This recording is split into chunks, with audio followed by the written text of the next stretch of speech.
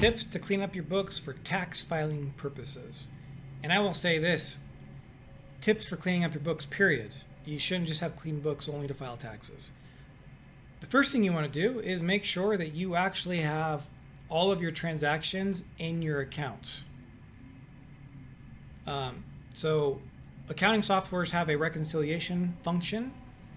That is a accounting word that basically means I go in and I look at my books and I can see the transactions inside of my book software. I compare those transactions to the actual bank statements that I have.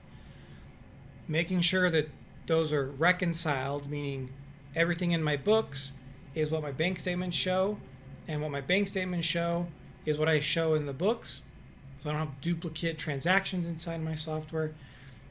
That is a very important step to make sure your books are cleaned up.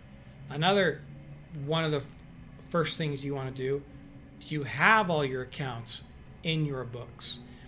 We will get clients when we take on their bookkeeping work and we go through it. We have helped them identify they were missing entire bank accounts, which happened to have income and expenses reported in them.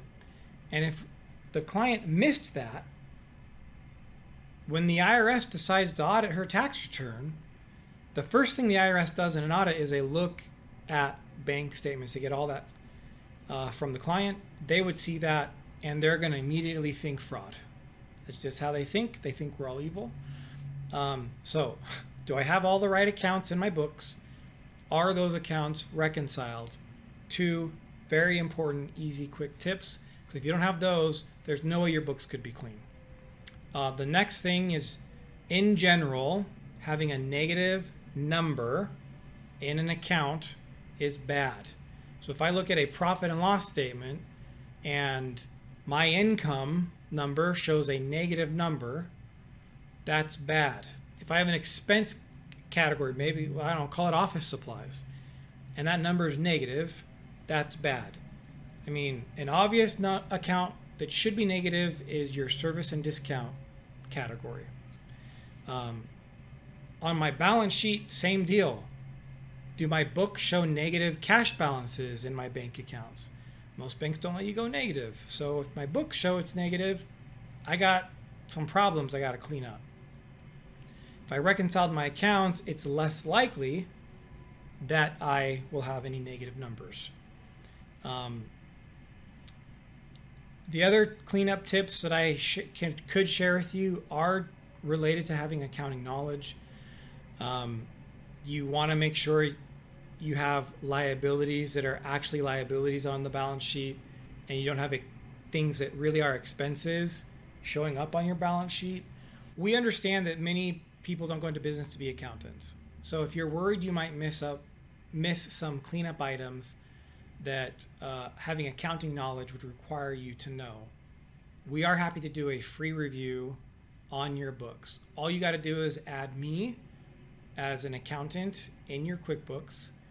Here you can see the easy steps, and there's a link below as well if you want to pull up this graphic.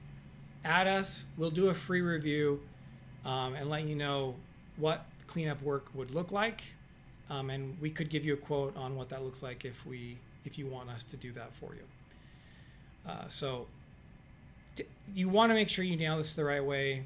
There is risk that if you don't clean up your books the right way, one, you miss items that will cause the IRS to think you're committing fraud.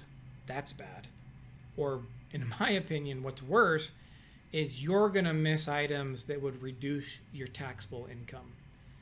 So make sure your books are really cleaned up before you send them to your tax professional. Let us know if you need help. Again, we're happy to do the review. Just add me, follow the steps in the graphic. And remember, the IRS sucks.